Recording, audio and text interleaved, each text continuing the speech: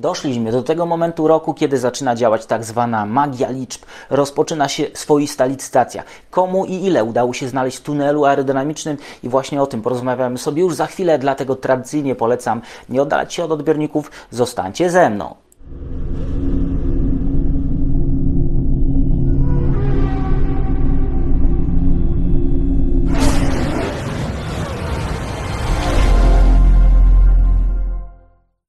Jest niedziela, 22 stycznia, Daniel Biały, Echa, padoku.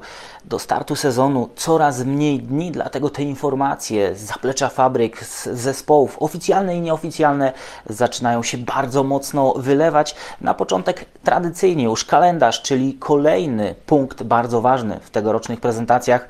7 lutego Alfa Romeo. Nieoficjalnie mówi się o tym, że zespół Haasa zaplanował na 11 lutego swój shakedown, więc w okolicy tej daty możemy również spodziewać się prezentacji tego samochodu, a może połączą to wszystko w jedno wydarzenie.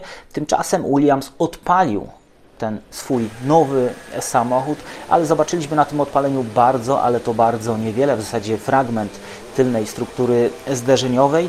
I do takich obrazków powinniście się przyzwyczaić, czy być na nie przygotowani, o czym pisze Dieter Renken. Co najmniej 3 prezentacje zapowiedziane już, czyli prezentacja Red Bulla, Alfa Tauri oraz właśnie Alfa Romeo, mają odbyć się w ogóle bez samochodów, czyli te zespoły mają zrobić tak zwaną inaugurację sezonu, ale w trakcie tych wydarzeń, które zostały już zaplanowane i przygotowywane, samych fizycznych samochodów nie będzie, nawet może nie pojawią się zeszłoroczne konstrukcje w tegorocznych malowaniach. Dość dziwne podejście i holenderski serwis Racing News 365 pisze o tajemniczym bolidzie Red Bulla.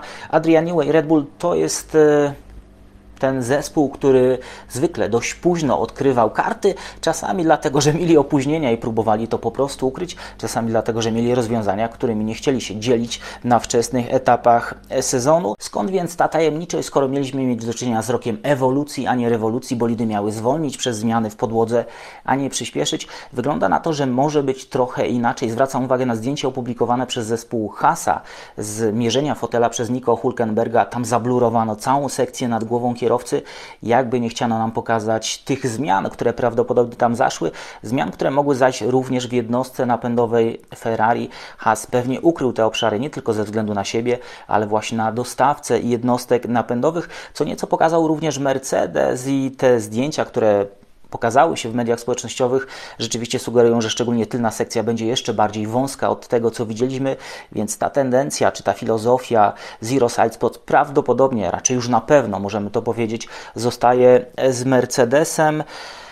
Ta tajemniczość może wynikać właśnie z faktu, że jest wiele do znalezienia w tych nowych przepisach i polecam Waszej uwadze pełny wywiad, którego udzielił Elik Balandin, dyrektor techniczny, osoba pełniąca rolę dyrektora technicznego zespołu Aston Martina. To jest pierwszy wywiad z takiej serii Undercut przygotowanej przez właśnie zespół Aston Martina i ten tytuł artykułu to nie będzie wymówek, bardzo szczery, bardzo otwarty, zupełnie inny od tego, co zwykle słyszymy w Formule 1 z ust ludzi technicznych, z ust szefów zespołów. Tam zwykle są bardzo kolorowe, okrągłe słowa. Tutaj są konkrety, są pewne oczekiwania, ale też świadomość tego, że Lawrence Stroll nie przepuści im kolejnej sytuacji, w której nie spełniają pokładanych w nich oczekiwań. Naprawdę polecam ten wywiad, a najważniejsze rzeczy z tego wywiadu, które udało mi się wybrać, to to, że akurat samochód Aston Martina zobaczymy na żywo, ten właściwy, ten prawdziwy. 13 lutego właśnie na Silverstone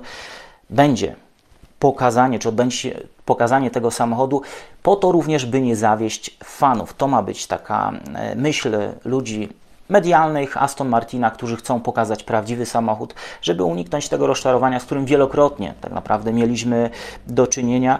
No i moim zdaniem najważniejsza część z tego wywiadu, czyli to, że ten nowy samochód będzie zupełnie inny i tu padają konkretne liczby. O 90% różny od części, które były używane w zeszłym roku, czyli 90% części będzie zupełnie nowych, zupełnie przemodelowanych, ale zmieni się również ta powierzchnia aerodynamiczna w 95%. To będzie kompletnie inny samochód. I to będzie wynik eksperymentów, które miały miejsce w roku 2022. Pamiętajmy, że Aston zmienił filozofię samochodu na temat tego. Również pojawia się tam wzmianka, że pewne rozwiązania uderzyły po prostu w ścianę. Dalszego postępu nie było widać, dlatego zdecydowali się to zmienić, więc mają ogromne doświadczenie, ale kolejna ważna rzecz, zmiana sposobu interpretacji danych pochodzących z CFD i z tunelu aerodynamicznego. Teraz już mają dużo rzeczy zestawionych ze sobą. Co mieli, czego oczekiwali, co potwierdziło się na to, że potrafią inaczej to wszystko interpretować. I kluczowa kwestia odnośnie tego, czy te bolidy będą jeździły szybciej czy wolniej. Porpoising jest pod kontrolą. Mówiłem Wam o tym w kontekście Mercedesa, że byli w stanie dobrze zbadać to zjawisko, byli w stanie znaleźć mechanizmy, które temu przeciwdziałają, byli też w stanie symulować ten efekt, co na początku tej dużej rewolucji nie było po prostu możliwe i to się pokrywa z tym, co mówi człowiek techniczny Aston Martina. Jeżeli ten porpoising by wrócił, to mamy narzędzia, żeby sobie z nim poradzić. Oczekują, że tego porpoisingu po prostu nie będzie. Nadal mamy widzieć na torach różne koncepcje, czyli to nie jest rok, kiedy wszystko zacznie nam się mieszać, czy składać w jedną właściwą filozofię budowy samochodu. Raczej nadal to wszystko będzie dość mocno rozwijane w różnych kierunkach, co sugeruje, że możemy spodziewać się bardzo ciekawych rozwiązań.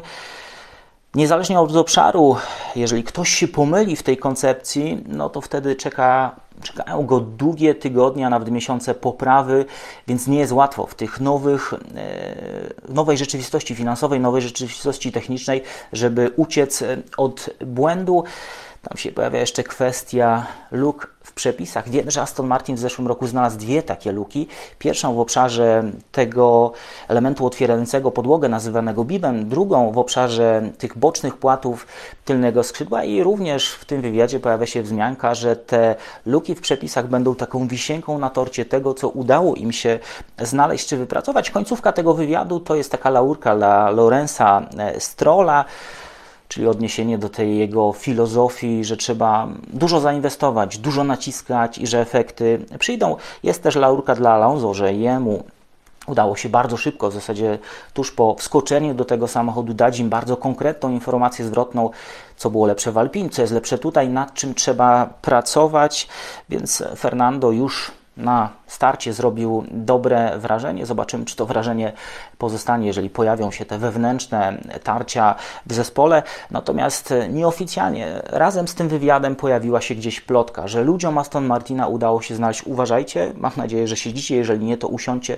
2,4 sekundy postępu w stosunku do zeszłorocznej konstrukcji. Oni byli trochę z tyłu, dlatego że tak dużo zmieniali, ale 2,4 sekundy postępu to jest liczba trudna do uwierzenia. Bierzcie to przez duże sito, ale ten wywiad, to co dzieje się wokół zespołu Aston Martina w tej chwili, to, że są tacy pewni, to, że mają odwagę stanąć przed kamerą, czy usiąść do wywiadu i powiedzieć, jeżeli się nie uda, to już nie ma żadnych wymówek, pokazuje, że są pewni swego. Aston Martin może być takim dużym, czy sporym zaskoczeniem tego sezonu. Ja nie pokładam w tym zespole dużych nadziei, ale to jest dla mnie sygnał, że coś dobrego mogło się tam wydarzyć. Jeszcze raz mówię, 2,4 sekundy to nie jest coś, w co jestem w stanie uwierzyć, ale to sugeruje mi, że te samochody mogą w tym roku jeszcze szybciej jeździć, bo zespoły zbiorą te wszystkie dobre doświadczenia, odsuną porpoising, który ma tak w takich bardzo luźnych przeliczeniach pozbawiać zespołu około 0,7 sekundy. To się pojawiało w trakcie poprzedniego sezonu, taka liczba gdzieś padała. I również w podobnym tonie pisze włoska prasa o tym, co dzieje się na zapleczu fabryki w Maranello. Inżynierom Ferrari miało udać się znaleźć pełną sekundę, a może sekundę i trochę, i to też pokazuje, czy sugeruje, że te oczekiwania są bardzo duże, że te zmiany, te doświadczenia wyniesione z poprzedniego sezonu, połączone właśnie w tej nowej konstrukcji, dały dobry efekt. Samochody przyspieszą. Jest jeszcze jedna ciekawa informacja dotycząca zmian w oponach Pirelli. Te opony mają lepiej trzymać z przodu, więc kierowcom po prostu będzie łatwiej. To również może przełożyć się na lepsze czasy okrążenia. Co do Ferrari, też ciekawe informacje. Fred Vasseur przejął stery i nie wykonał żadnych dużych zmian, przynajmniej Ferrari twierdzi, że tam żadnej rewolucji nie będzie, a chyba by się przydała, szczególnie w tym obszarze strategicznym, ale to zostawmy sobie na inną okazję. Zmieniono formę prezentacji. Mieliśmy mieć prezentację tuż potem shakedown, natomiast zespół Ferrari miał się z tego wycofać. Ta prezentacja ma się odbyć w fabryce w takich kontrolowanych warunkach.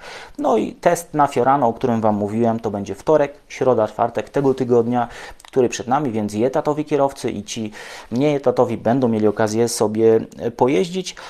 A w takim spotkaniu tylko dla wybranych mediów, czy w notce przesłanej wybranym mediom, Toto Wolff miał zdradzić, że inżynierowie Mercedesa finalizują proces homologacji pewnych elementów z FIA. To może sugerować, że rzeczywiście Mercedes na dość późnym etapie wykonał tą zmianę w swojej konstrukcji, dlatego potrzebny jest ten proces homologacji, czy ten proces homologacji tak mocno się przesunął, ale chyba ryzyka związanego z tym, że Mercedes spóźni się z samochodem, po prostu nie ma. Tam była też poruszona kwestia tego kontraktu z Lewisem Hamiltonem, bo jedno z mediów napisało, że tam będą jakieś rekordowe sumy, że to już się wydarzyło. Nic takiego na razie nie miało miejsca według Toto Wolffa. Mercedes też w dobrych nastrojach przed tym nowym sezonem. Chyba wszyscy widzą postęp i każdy ustawia się bardzo optymistycznie przed tym sezonem, natomiast tor jak zwykle zweryfikuje, kto więcej tych małych kroków dołożył do siebie i kto będzie z przodu. A na koniec przygotowania, ale nie przygotowania kierowców. Tych też jest bardzo dużo i tych zdjęć w mediach społecznościowych. Widzieliśmy na przykład Lando Norrisa, który mocno pracuje nad mięśniami szyi. Widzieliśmy Fernando Alonso, który pracuje nad refleksem. Wielu innych kierowców chwali się tym, co robi, żeby przygotować się jak najlepiej do sezonu, ale w jednym z wpisów w mediach społecznościowych George Russell pokazał, jak przygotowuje się do tego sezonu Toto Wolff. Toto naprawdę mocno haruje, żeby być w dobrej formie, bo prawdopodobnie czekają go kolejne starcia z innymi szefami zespołów. No i już taka dość mocna zaczepka poszła w jednym z wywiadów ze strony Toto Wolffa w kierunku Christiana Hornera, który powiedział, że mieszkam w jego głowie w zasadzie bez konieczności płacenia czynszu. Zapytany właśnie o Christiana Hornera powiedział: gość ma obsesję na moim punkcie. Każda sekunda, którą spędzam rozmawiając z nim, jest totalną stratą czasu. Bardzo ostry wywiad. Zwróćcie uwagę, w jakim momencie sezonu on się pojawia, więc tutaj nadal czekają nas niesamowite fajerwerki. Nikt nie zamierza ściągać nogi z gazu. Będzie walka na torze, będzie walka na zapleczu, będzie walka w alei serwisowej, ale również ten obszar związany z szefami zespołów będzie niezwykle ciekawy. Gra toczy się o ogromną stawkę, nie tylko o duże pieniądze, o prestiż tych wielkich podmiotów. Szefowie zespołów zrobią absolutnie wszystko, żeby być na szczycie, żeby to oni spili tą śmietankę, żeby oni poczuli ten smak, zapach szampana. Jeżeli chodzi o te kwestie techniczne, te zmiany, to jeszcze raz sugeruję, że możemy spodziewać się dużych postępów w obszarze każdego z zespołów, różnych filozofii i być może odważnych kroków. I luk w przepisach na to wygląda, znaczy wszystko na to wskazuje. I tak kończąc, bardzo dzika plotka, traktujcie to nawet w innej kategorii niż plotki. Plotka wokół Williamsa, ten ruch z Jamesem Vowsem, który objął stanowisko dyrektora technicznego, ma na pewno gdzieś tam z tyłu zapisane w priorytetach, żeby te związki między Mercedesem a Williamsem jeszcze mocniej zacementować. I gdzieś w tym samym czasie dotarła informacja o tym, jakoby Williams, który ma swój tunel aerodynamiczny, korzystał z tunelu aerodynamicznego Mercedesa. Na razie tak to zostawiam. Zobaczymy, co przyniosą kolejne dni, czy będzie ten wątek rozwijany, bo nie do końca mam pewność, że jest on prawdziwy. Trudno jest mi w to uwierzyć, choć Williams miał problemy z korelacją w swoim tunelu. Te dwa nieudane modele, które wyjechały na tor w zeszłym roku, te dwie koncepcje, tam było naprawdę bardzo, ale to bardzo źle. Postępu nie było ani z tą pierwszą, ani z tą drugą. Być może właśnie tunel jest przyczyną tych problemów. Trzeba to wszystko uporządkować, a to znowu będzie oznaczało kilka, może nawet kilkanaście miesięcy pracy w cudzym tunelu. Próba znalezienia tego wspólnego mianownika.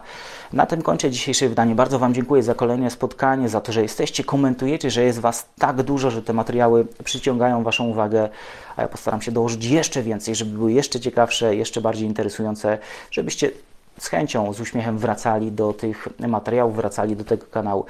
Jeszcze raz dziękuję, życzę dobrej niedzieli i do zobaczenia w kolejnym wydaniu magazynu Echa Padoku.